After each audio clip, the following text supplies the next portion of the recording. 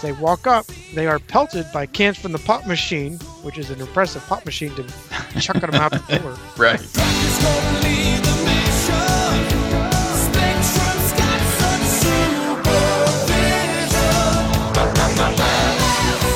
So you're asking for the best agents for some unknown attack. Right. That just did not make sense to me.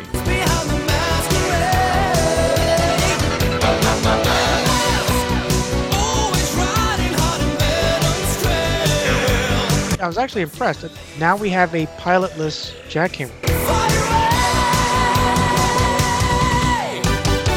Maskcast. Computer, scan files. Select mask agents best suited for this mission. Jason Gross, radio broadcaster, retro gamer, blogger, mask movie co-writer, vehicle codename 6000, 80s guru skills critical, Wyatt Bloom, broadcast technician, DJ, critic, mask movie co-writer, vehicle codename Phoenix, 80s analysis vital. Personnel approved. Assemble Mobile Armored Strike Command. Welcome, agents, to Maskcast 70 and another exciting episode review of the Mobile Armored Strike Command animated series.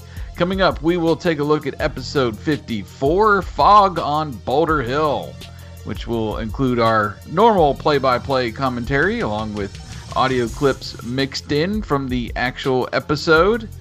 And, of course, we'll stop and give our impressions and little mini reviews at the halfway point, and then at the conclusion of the episode we'll give our final verdict and along with our 1 to 5 scale rating.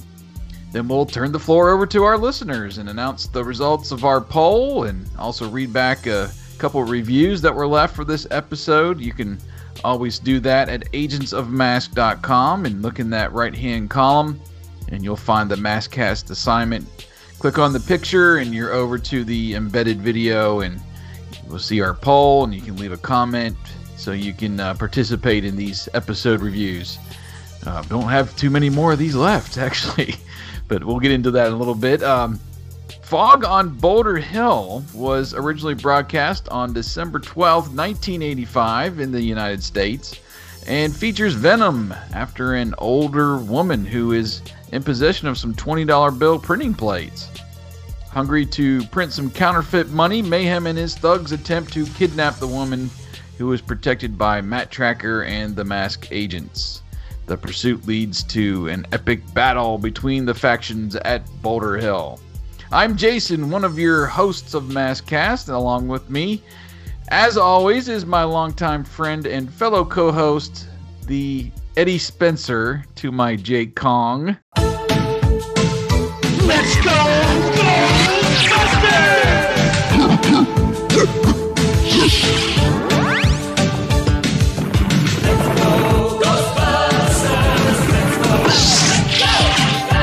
Mr. Wyatt, have you seen any ghosts lately? Yeah, it scares me to death. We just actually reviewed that. If any of you are fans of ours, on the other entity, we do a series called Rediscovered over on Rediscover the 80s.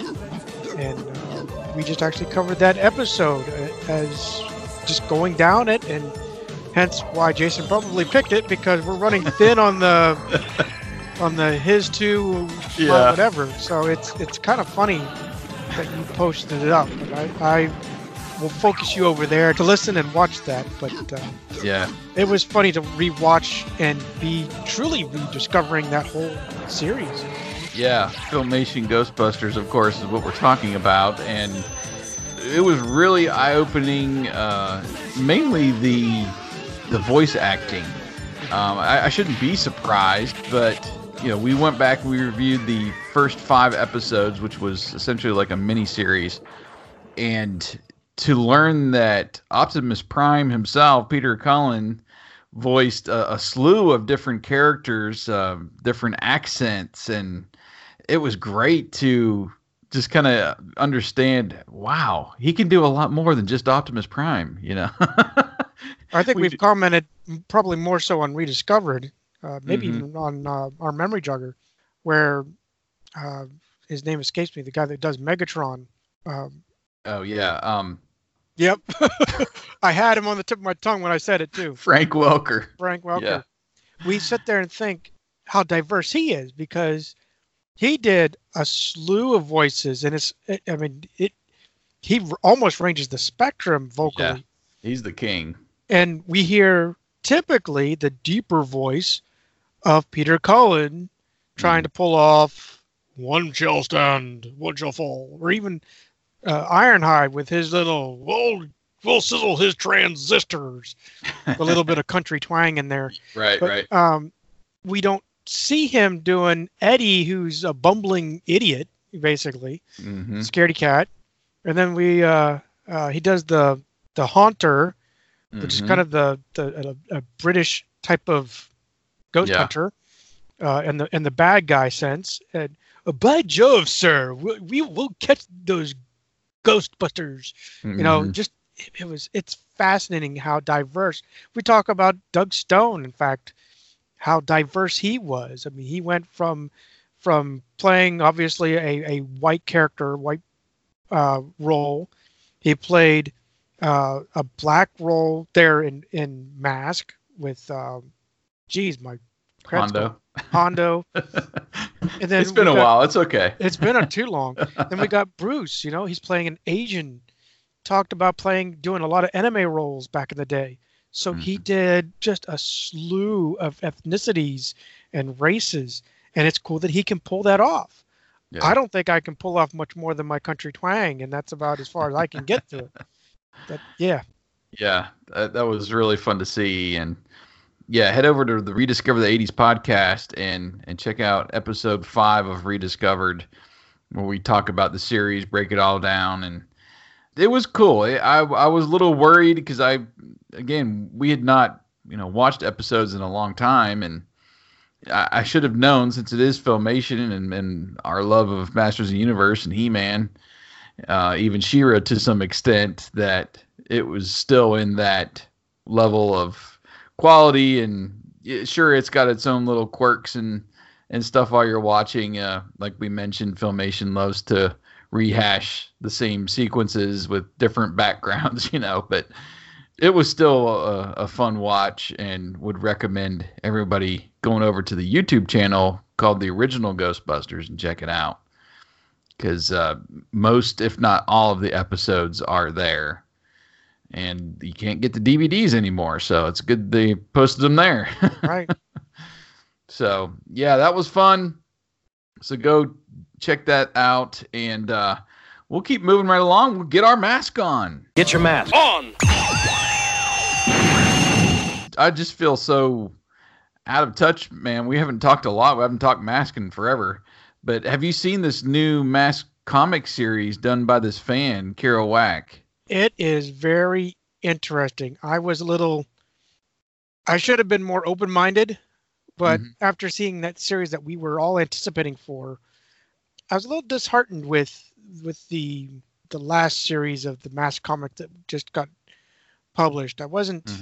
It was okay. The multi-universe. I mean, we've talked at length, especially with Bill Ferris, but this one is actually, I would say, a lot closer to what we remember. Obviously, It's his unique take on it and what he would like to see. But I thought it was a lot truer to the original. That's the right way I'm trying to think of it. Truer to the original comic or the cartoon than this one that Hasbro, aka what was the published? IDW. Yeah, IDW pulled. It was. Yeah, the fan did better. Yeah. The fan did better than the other one. I'm sorry, but yeah. Yeah, and that's what we've even talked about that when that comic, the first comic for IDW came out, that wouldn't it be nice to get another series going that was more the classic version and not the kind of updated real world or real time version of Mask to be going at the same time. Well, we never got that. We got little hints of it here and there as we're, reading through the story, and obviously it was a new story, new origin story, and how it all integrated with Transformers, G.I. Joe, like you mentioned, and they even had a little spin-off First Strike series after that ended that was still multi-universe. Mm-hmm. So, yeah, I mean, this was just kind of the style obviously was new and modern and great. But you still had the classic schemes, and it was very colorful,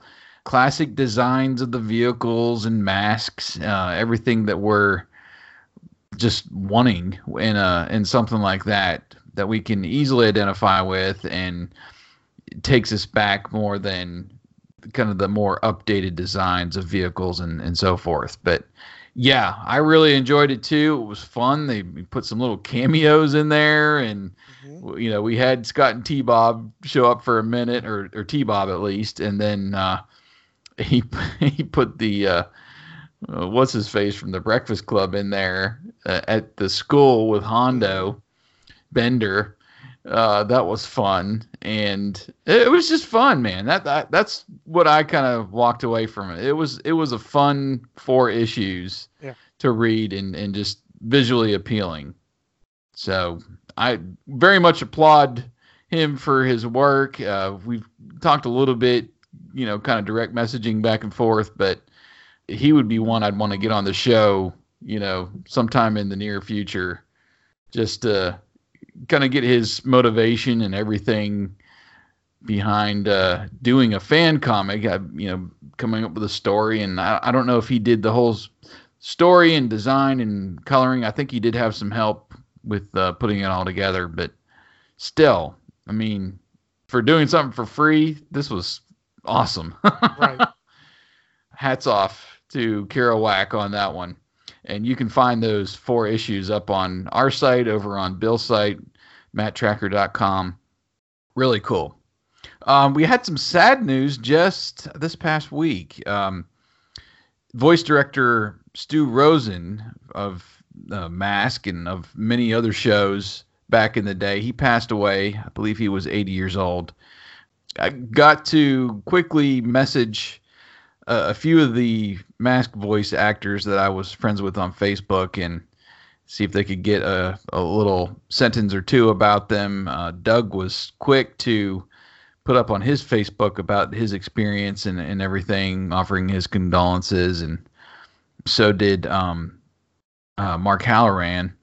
So it obviously we're all getting older. Mask is now coming up on its 35th anniversary next year, so 34 this year. So everybody involved with it is not getting much younger. And us who watched it as kids, we're in our 40s. Yeah. It's just the circle of life, as they say. But yeah, it was just sad, and just looking back, it got me a chance to look back at his career and how he got involved. He had a kids show that he started back in the, I think, early 70s. That was pretty popular, and that pushed him into a little bit of voice acting and directing. He was involved with Fraggle Rock and a slew of other cartoons, Hulk Hogan's Rockin' Wrestling. I can't remember all the other ones off the top of my head, but there was a bunch that he was involved in. I was really surprised.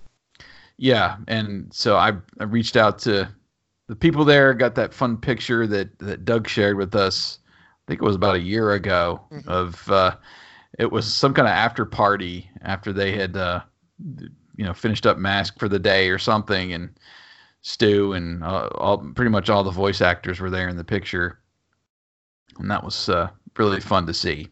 So yeah, check out that article on our website if you want to learn a little bit more about Stu Rosen and his career.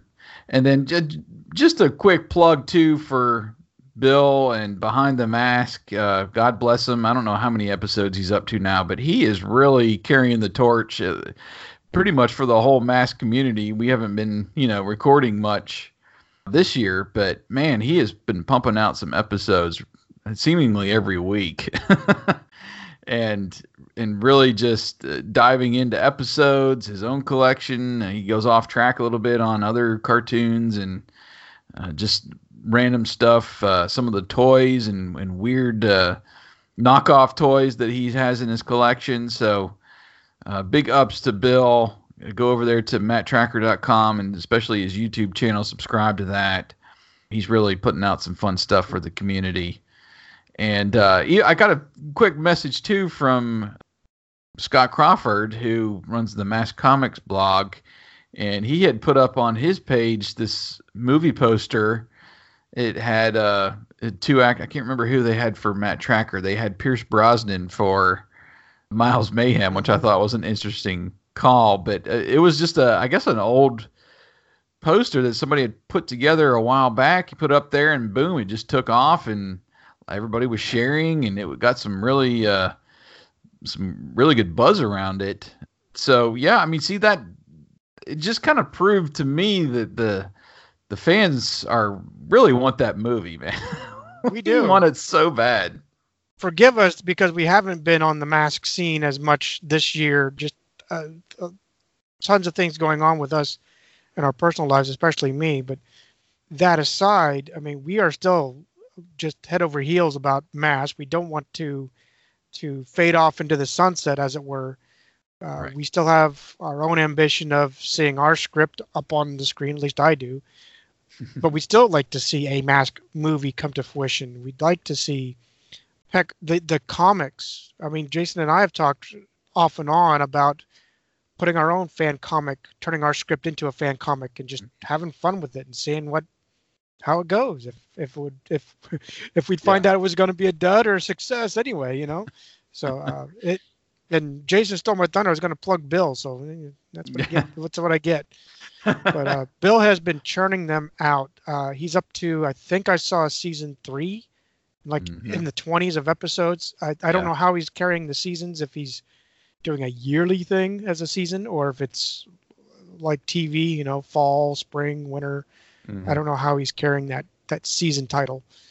But nonetheless, he's just pumping them out, and good on him. He's been really carrying our side in a manner of speaking, because like I said, we've just been absent. Well, not purposely. Right. We go through seasons ourselves, you know, just pick up Mask for a while and we kind of put it down. We're on to this or that, and sometimes we got to put everything down for a while and just step away and recharge the batteries, take care of, you know, family and all that stuff that we've got going on. So as much as we love to do it, it's just not sometimes not in the cards, as they say, to get on there. But you know, we're working through that. We're trying to get back into a regular schedule to at least get one of these out, I would say a month. But we're also not too far away from the end. We're up to 54, episode 54 in this episode, and there's 75, so yeah, do the math. 21 left. It's been an awesome journey. It really has, going through these. And I'm trying to remember the year of when we started this. I want to say we were on year 7 I think Maskcast. so. I mean, obviously it's not a complete year, especially this year, but we're on year 7 of Maskcast, and we feel like we're going down a bunny trail, but just humor me. We started the podcast as well as the website as a way to reach out to Hasbro without having to foot stomp our way through LA trying to find it. But it's been a great journey, and I love this. It's helped us, especially with our radio broadcasting that we still love to do. Heck, we were still Mask the Movie back in the beginning, you know, and it's funny now. If I go back and listen to one of the earlier episodes, I want to redo it as Agents of Mask. And I guess that's kind of part of it with us doing the Agents Watching Mask little clips, starting back from the beginning. We get to kind of go back through and review those first few episodes. And hopefully in about a month, I'll be up there and we can do some more of those Agents Watching Mask episodes and kind of start back from the beginning too, because, you know, like I said, now that we're 7 years removed from starting, and we called ourselves by a different name and everything back then, and we were using, I can't remember what podcast service we were using, but we were limited to like 30 or 40 minutes. So we were kind of with Skype. We started out with Skype and Pamela, but the free version of Pamela was only a 20-minute free clip of recording. So Jason had to record like 3 or 4 sets of Pamela to make one whole. And that was just the audio podcast. We didn't do video. I want to say it was year 3 or so is when we decided or figured out Google Hangouts, and we could do video. Buzzsprout was our host. Yeah, and then we were limited to so much time per. I think it was per month. Yeah, something like that. Yeah. We couldn't go over like 2 hours a month or something for the free version. But anyway, so here we are. We've kind of figured it out, and we can record as long as we want to. Or until you guys get bored of us talking about our 50 stuff for Rabbit Trail. That's why we started up Memory Jog to try to cure that. Yeah. Get the rabbit trails into a podcast instead of always running down them on this one. Yeah. Anyway, well, I guess that's going about do it, unless you had anything else you wanted to share as far as get your mask on or anything else going on. No, that's, I think, about it. I think we should get it on, and let's start the Maskcast.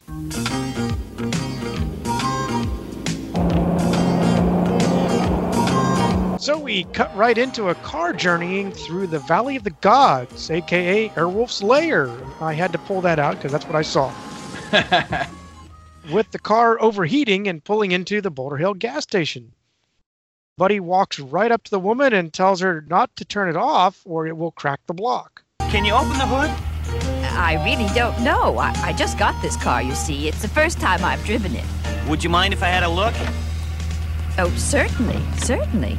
I'm afraid I don't know very much about cars. Upon opening the hood with the steam kind of surrounding Buddy, he calls out to Scott to bring him the hose. And it takes him a couple seconds for Scott to appear. Like, did Scott hear me? I mean, that's how I took it. So we see Cleopatra the poodle sees Scott and begins to bark, with Scott recognizing her as Mrs. Simpson, who used to babysit him. Scott Tracker, my, how you've grown. And Mr. Tracker. It has been a long time, Mrs. Simpson. And this is T-Bob. Nice doggy. Good doggy. Buddy deduces that the water pump is cracked, and he'll need to drive into town to purchase a new one. Buddy turns around to clean up, I think, or at least that's what it looked like, with Matt suggesting that Buddy could drop her off at her house. Mrs. Simpson invites Scott to come along with him, asking both her and Matt if he can go. They all climb into Firecracker's single cab, with T-Bob asking what he should do. You stay here and mind the station while we're gone, T-Bob. Mind the station? Some job. They go have the fun while I sit here and be bored. And that's when they drive down the road.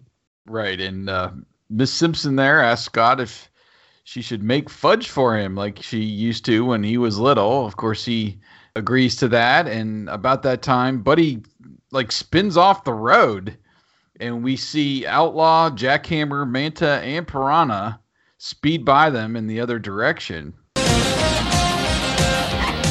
It's Venom! Such rude drivers. Someone should report them. Just what I'm thinking, Mrs. Simpson. Buddy agrees and opens the onboard computer screen, which I didn't know Firecracker had one of these, but I guess since Thunderhawk does, they, all the vehicles should have some kind of screen that pops up or, What I was surprised about is that it mimics Thunderhawk. Mm-hmm. Right, on the passenger side, where we would call the glove box. That's where it's at, which is where Thunderhawk is. I thought that was pretty interesting. Yeah, and, Mrs. Simpson doesn't say anything about how do you have a computer in your vehicle? Yeah, really, especially back in the 80s. So, anyway, he sends a message back to Boulder Hill that they've got company coming with a capital V. And this is where we see T-Bob. He is outside with the hose when Boulder Hill begins to convert. What's happening?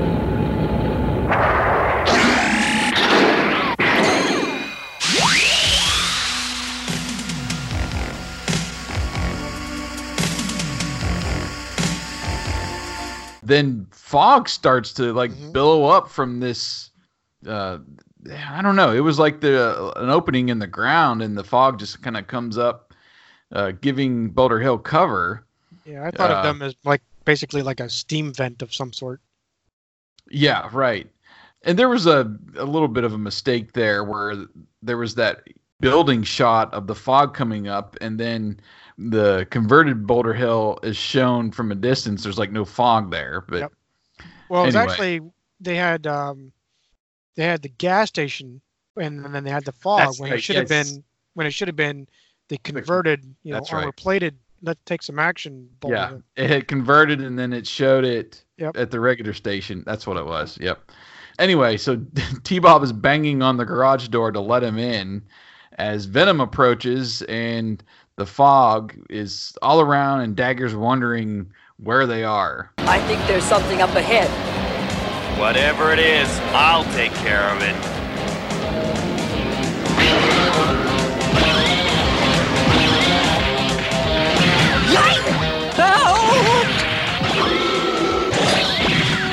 Would somebody please tell me what's going on? Ouch! The gas pump guns turn to fire. One momentarily disappears, if you noticed, as it transforms. I missed that. It just like they forgot to Put it back up there. Yeah. Well, like the animation slide Yeah. film, or what do they do? They forgot to add it. Anyway, one of which hits Manta and seems to stun Vanessa, like it's more like a lightning bolt. There's the Boulder Hill cannon that pops a lid, and it kind of just falls off the side of the hill. It doesn't even hinge.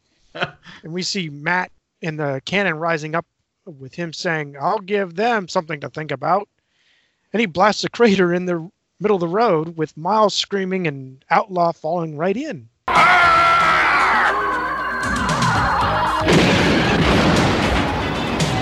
Return fire, you chickenhead!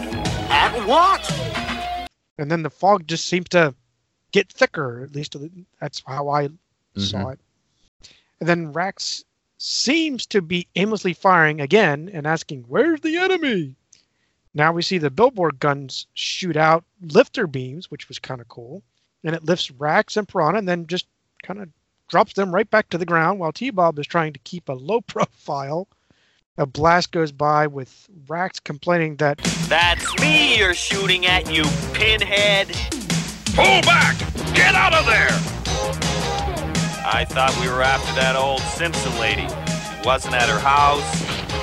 Well, she sure isn't here. Now come on. Powerhouse on! Nash using the powerhouse mask, which gives him the incredible strength to push Outlaw out of this crater. What I did notice in that little tiny scene is the seatbelt. As he's being pushed, you see it actually moving. Like it's swaying, which is pretty cool.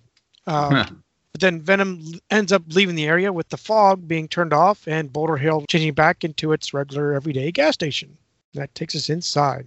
Yep. T-Bob walks in the front door and then into the what I call the war room with Matt and Bruce there, telling them this is the last time I watched the station. He was locked out and almost blasted. That is easy. I will fix you up with a couple of lasers, maybe a radar probe. Not on your microchips. If I had weapons, you'd expect me to fight Venom. Sometimes the best defense is to avoid the battle. Bruce asks what Matt thinks, and he says if T-Bob is their first line of defense, they better call backup. He asks the Boulder Hill computer for the best agents for analysis of unknown offensive by Venom. I was like, what? What? So you're asking for the best agents for some unknown attack. Right. That just did not make sense to me. But anyway, we get Julio Lopez as the cryptography analysis specialist, I think is what they say. Alex Siktor as the computer and communications expert, and Bruce Sato is pre-selected. And I was like, well, what about Buddy? They didn't include Buddy. He should have been pre-selected too, or something. I was like, man, doesn't even get announced by the computer. They should just write him out of the, story from now. Anyway, after they are assembled, we get back to Alex not being able to find anything on Venom, surprisingly. Dashed if I can find any correlation of current Venom activities and their attack on us. Venom wouldn't attack us for nothing. They must have been after something. They were after Mrs. Simpson. Rack said so. What? That dotty old lady? Alex seemed equally confused as to why they would target her, but Matt thinks it's worth investigating. So Matt asks the computer for information on Mrs. Clara Simpson.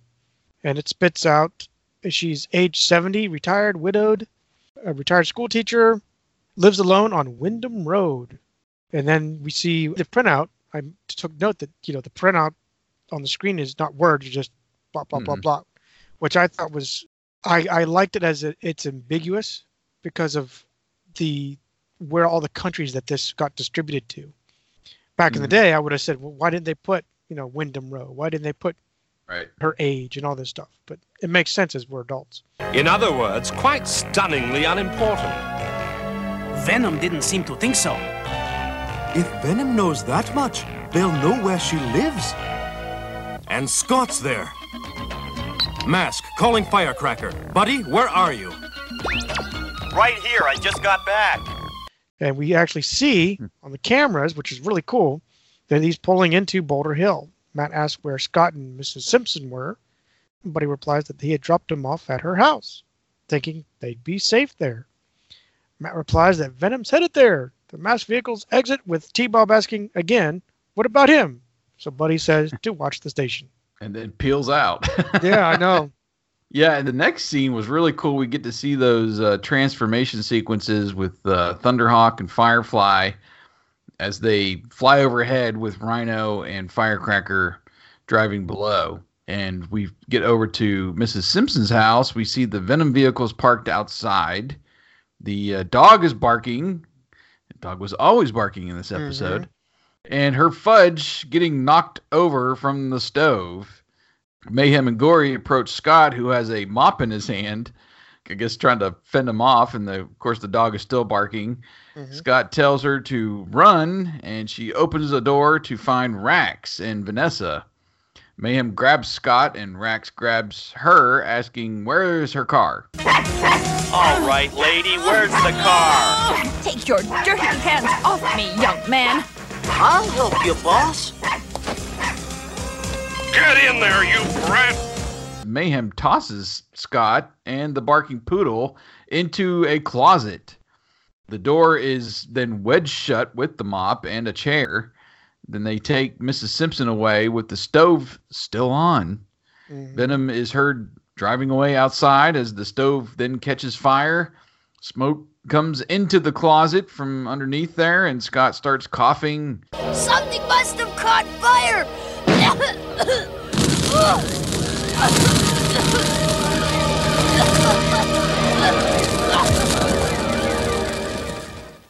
And then we see the whole kitchen now kind of engulfed in flames as Scott is heard coughing, and we fade to our dramatic commercial break. So here we are. We're halfway through. What are your impressions so far? Well, right now I'm enjoying the animation. It's been better than what it has been in the past. I like that they had a little confrontation right at the beginning. We got to see some really cool, I'll call it add-ons to Boulder Hill, because we always assumed there was just lasers and that big cannon up on the Boulder Cannon, we call it sometimes. I really didn't realize that there was a lifter set of guns in the billboard. I just thought it was just more lasers. So that was actually kind of cool to see as well. The fire scene was a good cliffhanger because you got, Scott stuck in that closet trying to get out. The house is getting engulfed. Must have been some spicy fudge to catch fire, I'll tell you, though. What I was disappointed with right now is a couple little blunders in the animation. Like I said about the gas pump laser disappeared, then reappeared. The fog scene where you see they're looking at the Boulder Hill, it should have been transformed, but instead it was the gas station model. And then, I don't know if you noticed it, but I noticed what was once a mop turned into a broom when they were locked in the closet. Yeah, it was weird just seeing what I don't know what it was wedged up against to hold the door shut. You know, you think of like putting a broom handle or a mop handle through one of those handles that's actually you can grab with your hand and not a doorknob, but it was just a doorknob, so that's it. Whatever. But really, that was my synopsis. I gave it a rating of 4.5. I only knocked it down a half a point just because of the little tweaks. But yeah, it's been a lot better than what we've endured in the last few episodes anyway. How about you? What are you thinking? I'm going to kind of disagree. You always seem to. I don't know how. Well, and it's, obviously we get the synopsis before we go into watching these, so we know a little bit about what's coming up, but the drama setup was good for the halftime or the commercial break, but for me it was still a little anticlimactic knowing that Mask was on the way to her house. So we know essentially they're going to be there in time to save Scott in some way and get him out of there. Or at least that's what I was thinking. So I kind of enjoy when we get that drama at the break and we're not sure what's going to happen. How are they going to get out of this? There's no real clear vision to what's going to happen next. So, yeah, it didn't quite happen the way that I thought it was going to happen, but still, we knew Mask was kind of on the way to help Scott. I don't know. I was kind of bored with the story. Why would Venom want an old woman in her car? It just needed a little bit more of a tease at the beginning. And maybe that was part of the plan. Well, we're not going to reveal anything, but that Venom's after this old woman. But I don't know. I just seem there's more exciting stories that we've watched before. True. It was obviously nice to see Boulder Hill and the conversion, but it was the battle was kind of weird, just with the fog barrier and Rax is just blasting into something that he has no idea what is on the other side or who could be there. Or I don't know. You would think that coming up the road, they would kind of know where they're at and what was up there, but I don't know. It was just kind of weird to me. I just prefer the straight up fight, or battle scene. I like those transformation sequences with the vehicles, but it seemed kind of slow too. I don't know if you noticed this or not, especially with Firefly when it was coming up over that crest of that road and then it, turns into the jet. Mm-hmm. It just seemed a little slow to me.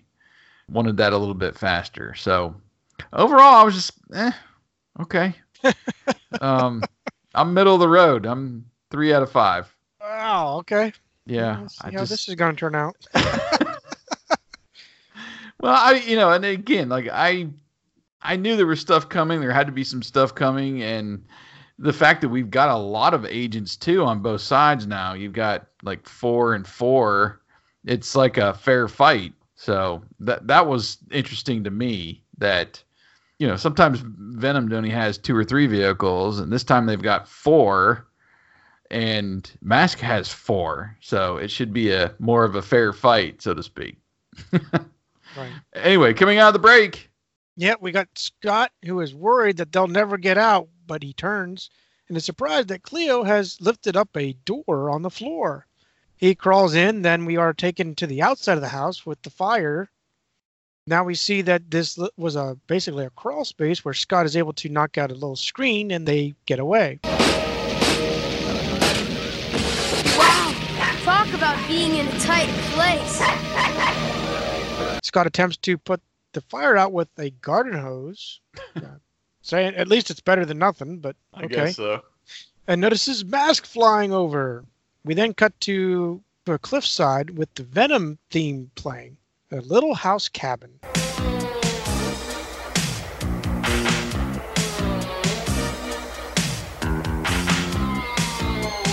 All right, lady, what'd you do with your new car?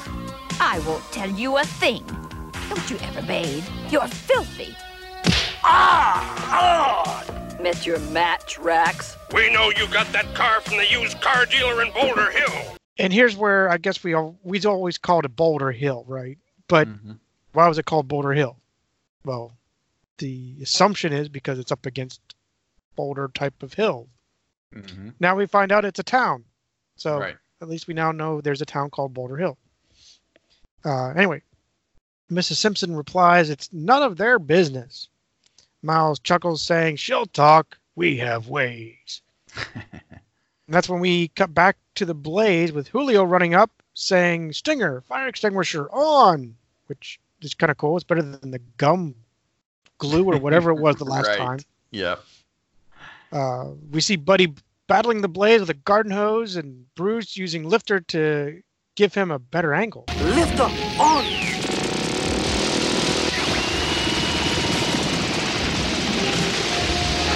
After extinguishing the blaze, Matt walks out of the house saying there's no sign of her and thinks they've taken her.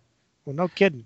I'm going to stop you for a second because did you notice like the lifter effect was new right Yes. here? Yes. I did notice that, and it was kind of a new sound effect too, or at least a different one that we're used to. But I liked the way that it was used. At least it's kind of dumb that he's just lifting them up to spray the hose on top of the building, but Get a better angle, I guess. Yeah, I guess so.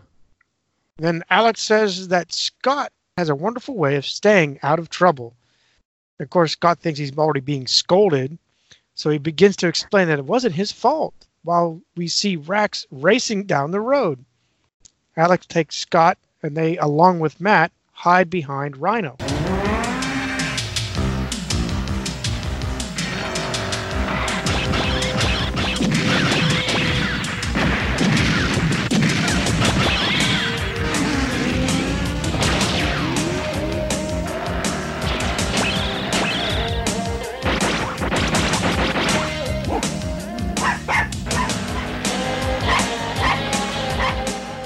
Rax shoots out the tires of the mask vehicles, then turns around and uses the stiletto mask. Of course, there's no obstruction here. And then Matt attempts to run around Rhino, but ends up jumping under Rhino for cover. Cleo begins chasing Rax and barks. Then Rax picks up the dog and races away. And this leaves our team a little bit confused. Yeah, I mean, Rax was efficient for once. Yeah, and he didn't get flung off the bike. No, he was just blasting the crap out of those vehicles, and you see him take out tires and just put as many shots as he can into them, grabs the dog, and heads down the road. Well, by this time, the agents kind of survey the broken down vehicles, with Alex wondering what that was all about. Buddy is puzzled that they wanted the lady in the first place, but why the freaking dog? He didn't say freaking, but yeah. I just embellished a little bit there. Bruce pops the hood on Thunderhawk, which is smoking. Perhaps it is not the answer we need, but the proper question. How did Venom know Mrs. Simpson was at the bunker to begin with? How did they know the bunker was there, for that matter? Well, they wouldn't have come all that way to attack a gas station. Why not? Maybe he worked on Mayhem's car and he got the bill. A car! She told Rax she just got it. You wrote down the license number? This is it.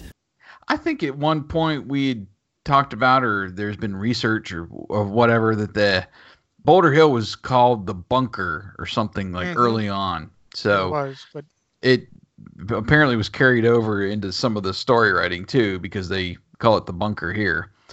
Matt asked Buddy if he had the license plate number from the car. Well, then, since he does, Matt then asked the Rhino computer about the car license plate number, and the computer says it's owned by Clara Simpson of Boulder Hill, Nevada.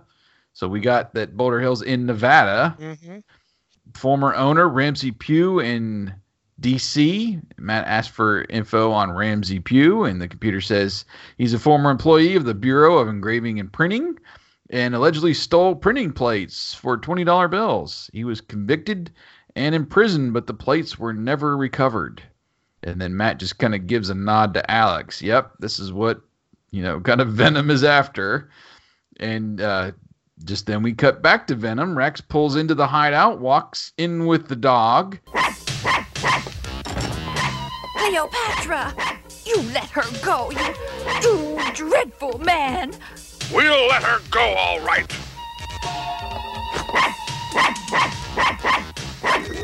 Ah!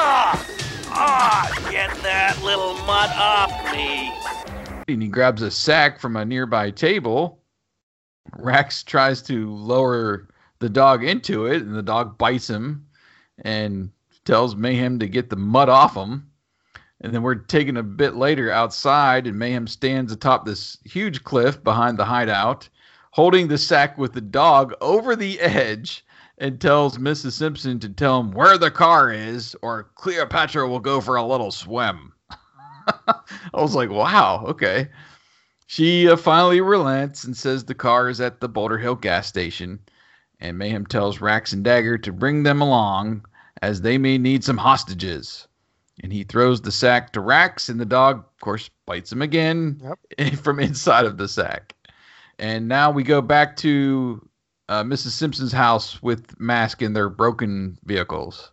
Right. While the team is fixing up their vehicles, Alex states that they cannot let Venom know how badly damaged they are. That's actually impressive that they finally beat up Mask. You know, they never do. In fact, they get one or two shots and, you know, Miles scares away, and that's that whole end of the episode. Right. So But my question, cool. yeah, it was, I mean, that was, I always like to, when the vehicles are damaged, they show damage. But my question here was, well, wouldn't Rax already know that he damaged them all up? I mean, I know he was kind of in and out there, but I don't know. Maybe he didn't know that they were beyond repair, or some of them are like we see later that Thunderhawk can't fly, you know. Right. But I don't know. I was just kind of like, Rax should know that they're kind of on their heels and they need to rush them, you know. That's it. Anyway, so while the team works on the vehicles, Matt is inside Rhino radioing T-Bob to find the engraving plates at the station. T-Bob, you've got to search Mrs. Simpson's car.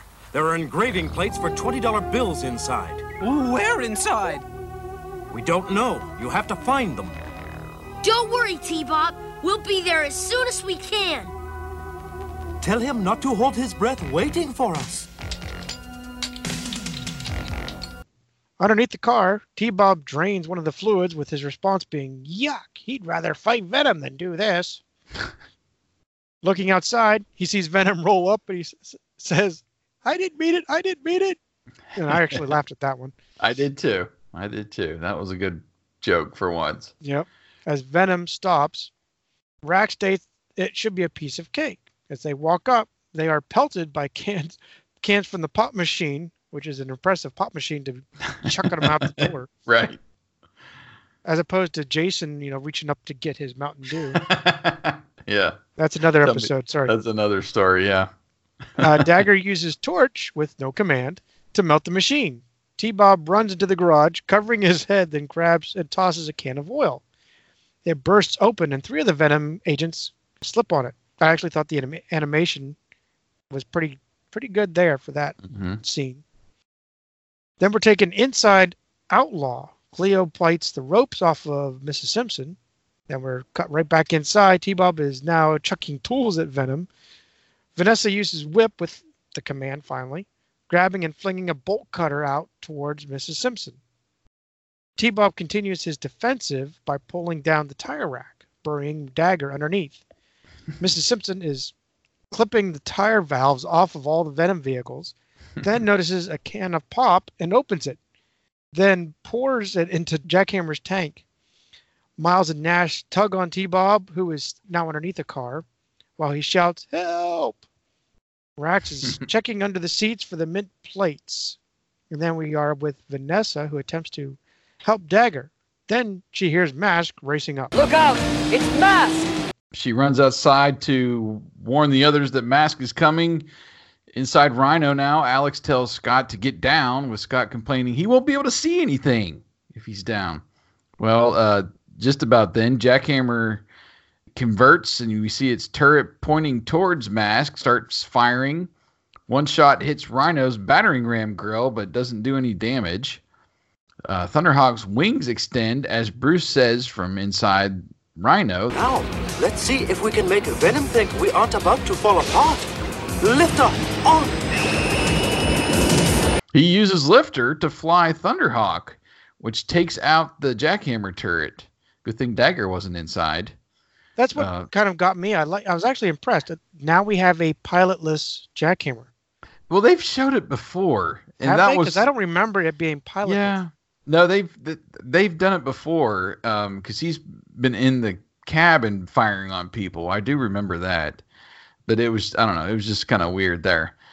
Then we see Mayhem is now on the Piranha bike, but it won't start or won't go.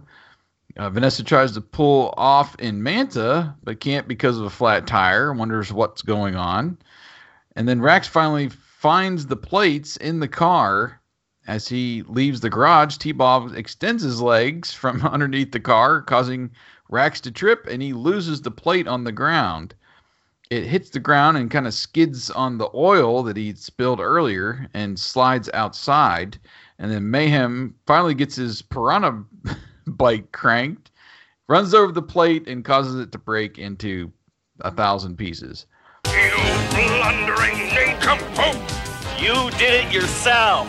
Firefly begins firing at them as Rax grabs the sub. Not sure if he actually got inside by looking at the animation, but the vehicles kind of drive off in despair.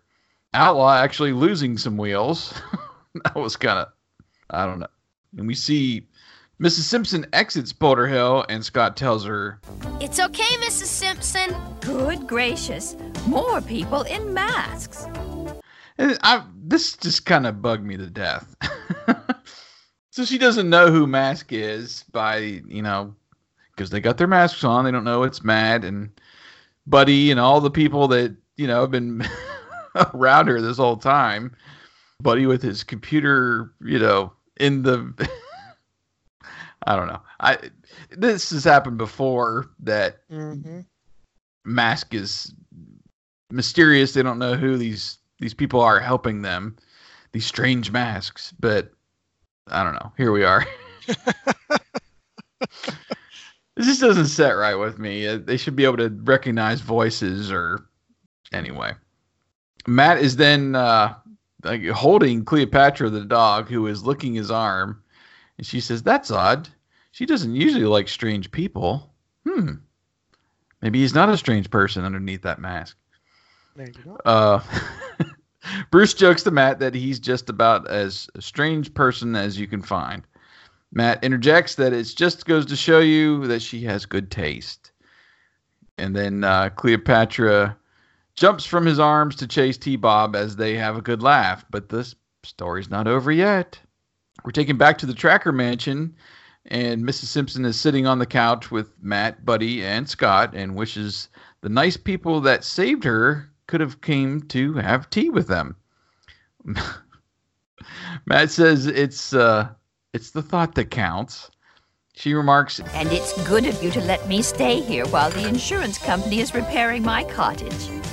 It's been a pleasure for all of us, Mrs. Simpson.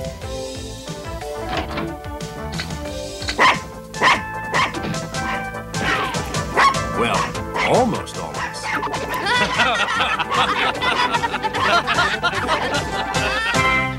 We get a good laugh as the dog continues to chase T-Bob, and we fade to black and fade up into our PSA.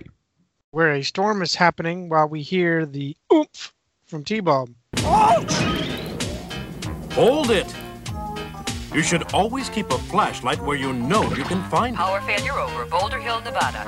Power should return in 1 hour. Matt reminds us that we should always keep batteries in them. Otherwise, they won't work. There's a scene in my head, but I can't say it on our G-rated show.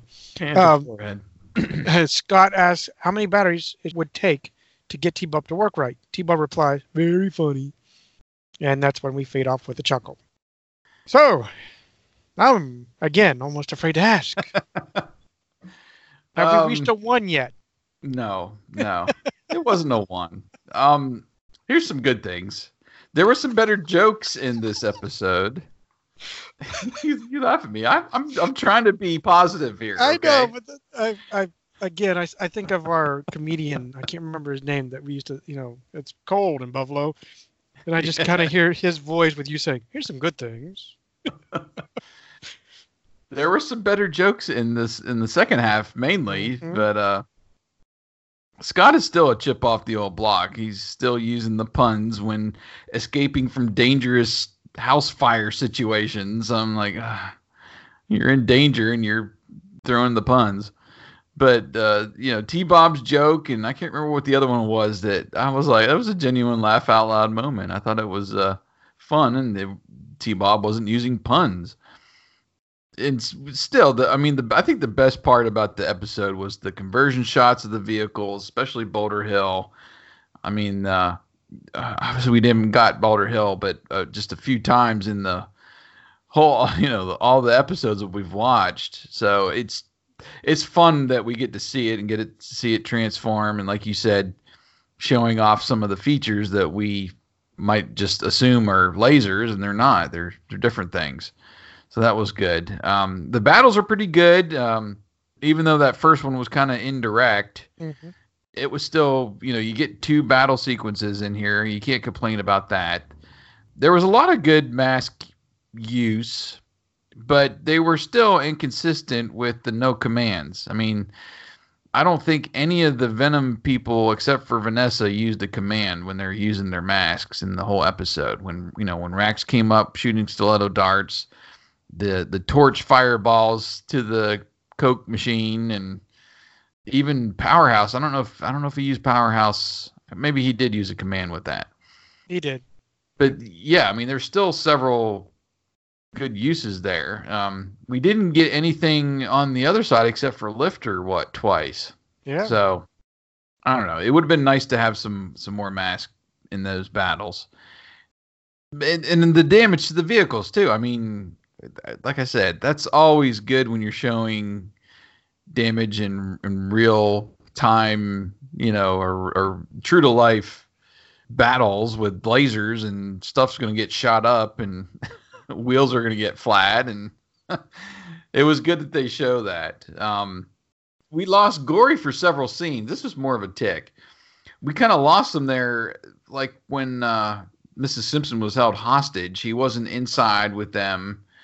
And then he kind of pops up again at the end when they're in the battle there when they're back at Boulder Hill for the second time. So I was like, well, wait, where'd Gory go?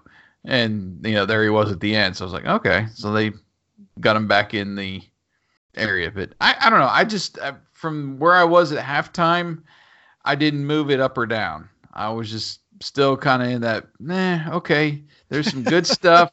There's some bad stuff, and I thought it kind of equaled itself out. So I just landed in the middle. I'm going to rate this one a 3. Okay. What say you, sir? Well, like I said, the animation was pretty decent. Still pretty decent throughout. I liked that there was a lot of action going on with the entire episode. Scott and T-Bob were involved in a good way. They weren't actually annoying.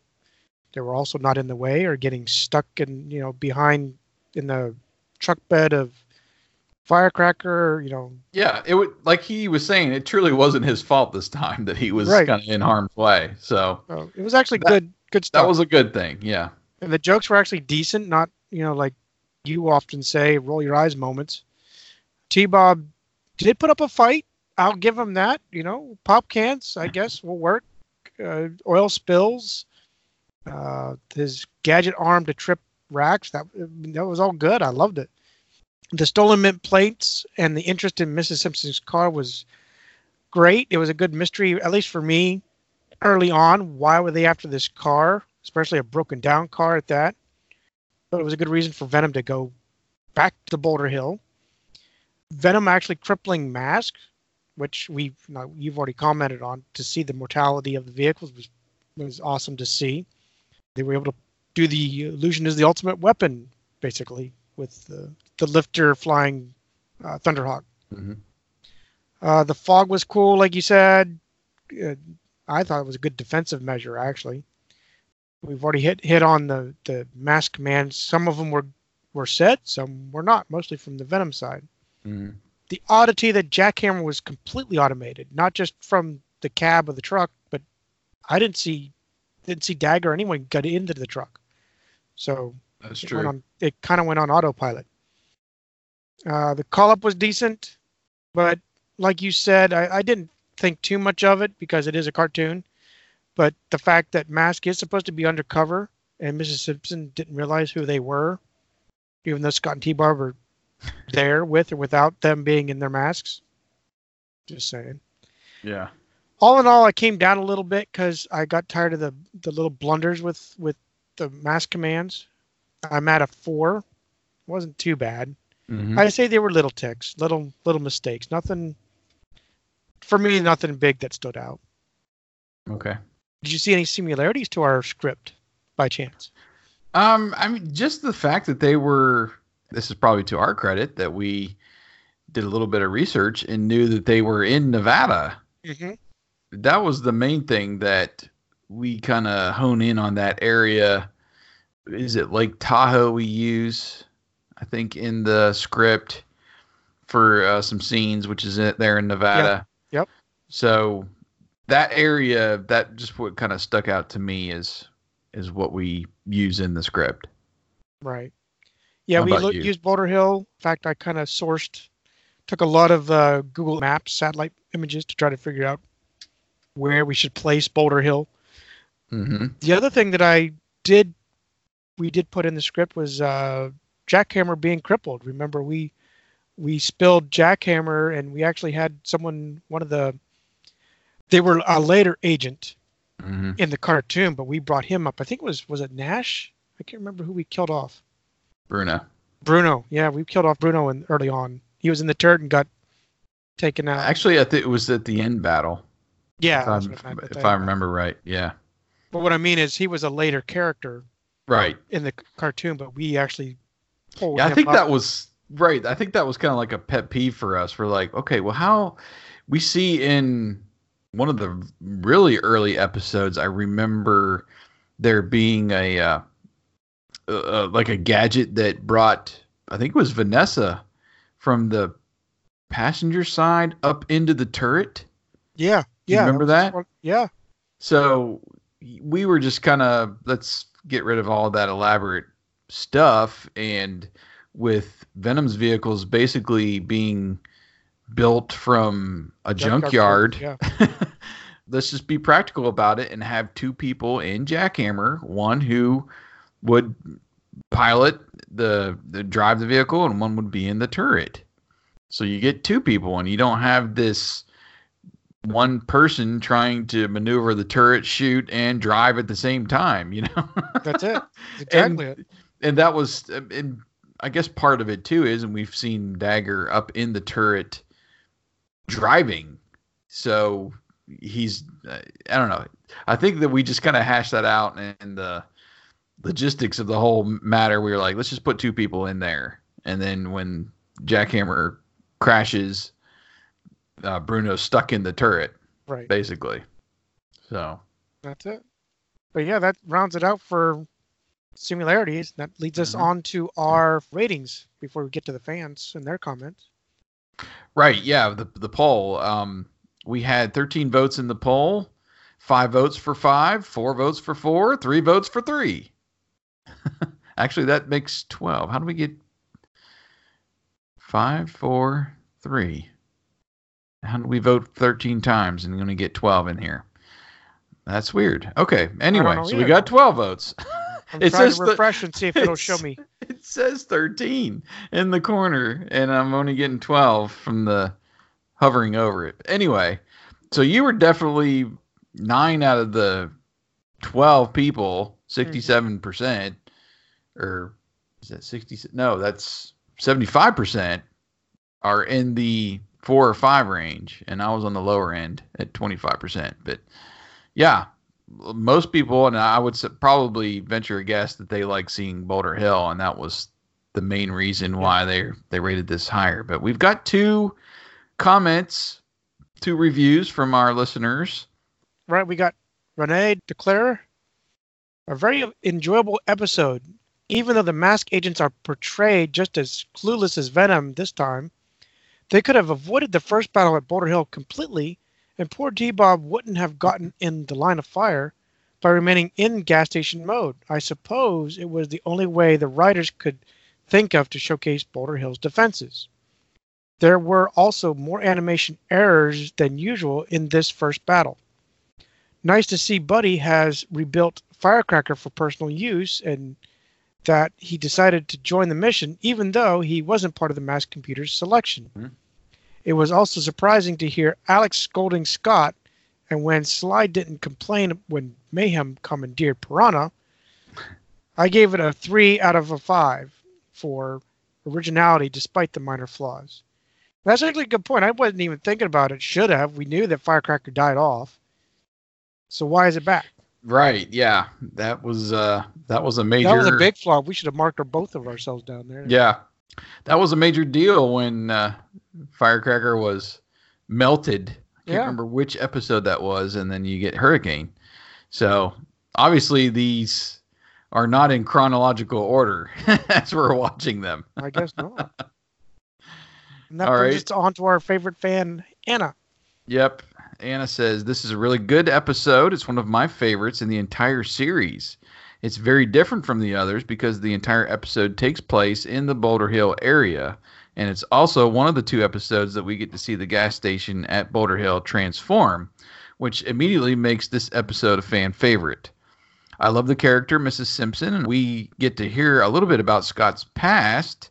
And I think Mrs. Simpson is really brave facing Venom when she refuses to tell them anything, at least until they threaten her dog, Cleopatra, and when she sabotages the cars at the end.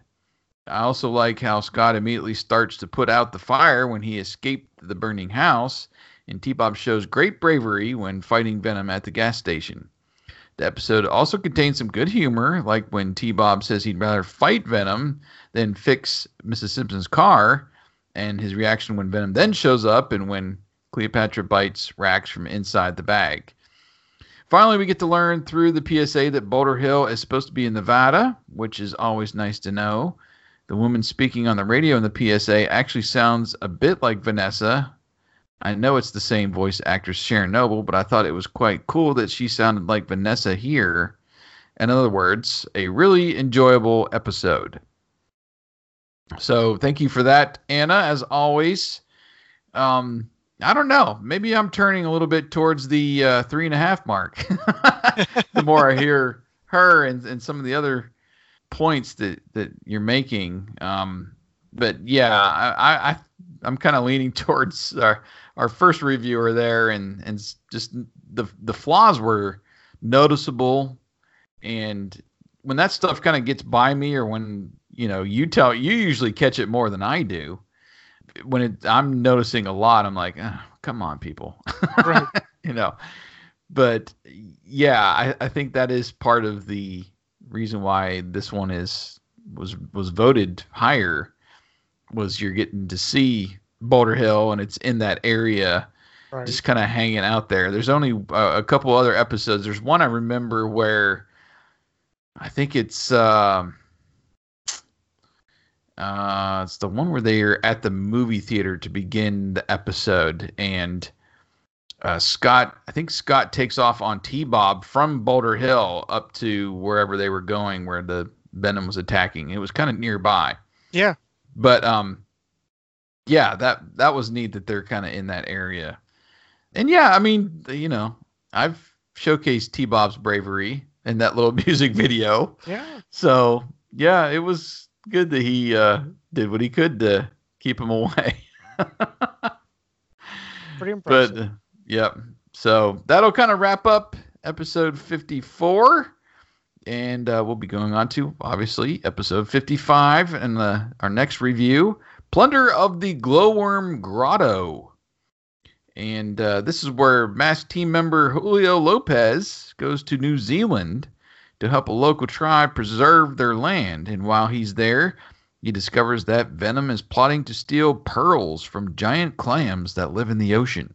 So we're going to have to go on a clam-saving mission to stop Venom in the next episode, going back outside of the U.S.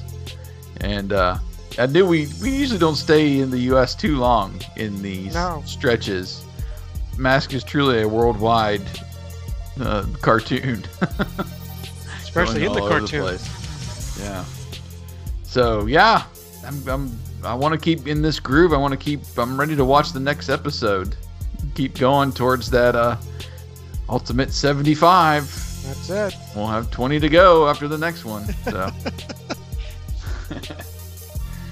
it's fun, man. Glad to be back in the studio. Yeah, I love this, and I hope you enjoyed it. Again, we apologize for the lengthy respite. I don't know if that's the right word for it, but it was for us from talking about Mask, which is still one of our favorites. But thank you again. On behalf of Jason, I'm Wyatt, and thanks for joining us on Maskcast.